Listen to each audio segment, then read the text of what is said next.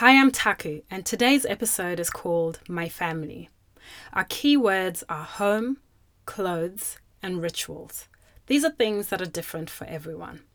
Our episode theme is love. How we all want to receive love from the people who really care about us. That's something we all have in common. The verse. My family looks different. Our home, our clothes, the rituals you see. I need love like you do. I am multicultural me. Now, when I was growing up in Zimbabwe, I grew up with my mum and my dad, my 3 brothers, and a sister.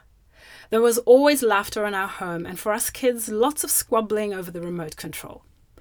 I grew up always going to church with my family because that was one of our rituals every single week. We'd dress up in our traditional church clothes and off we'd go.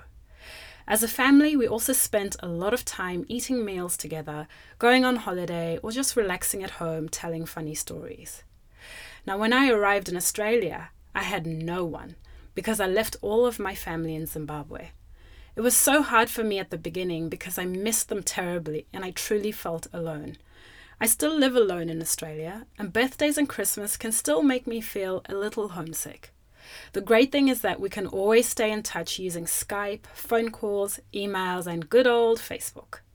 Recently, my mum and my sister came to visit me in Australia for the first time. It was amazing because I got to show them my world over here. I have also been back to Zimbabwe a couple of times, and last year I visited my brothers in Canada.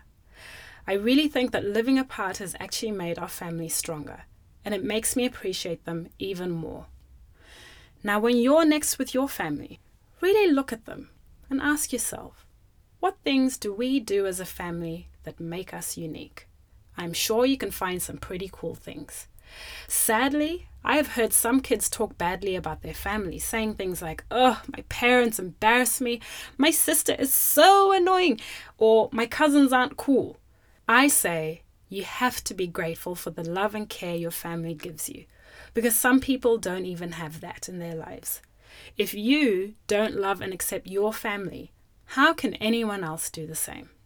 Thanks for listening, and tune in to the next episode where I'll talk about my language.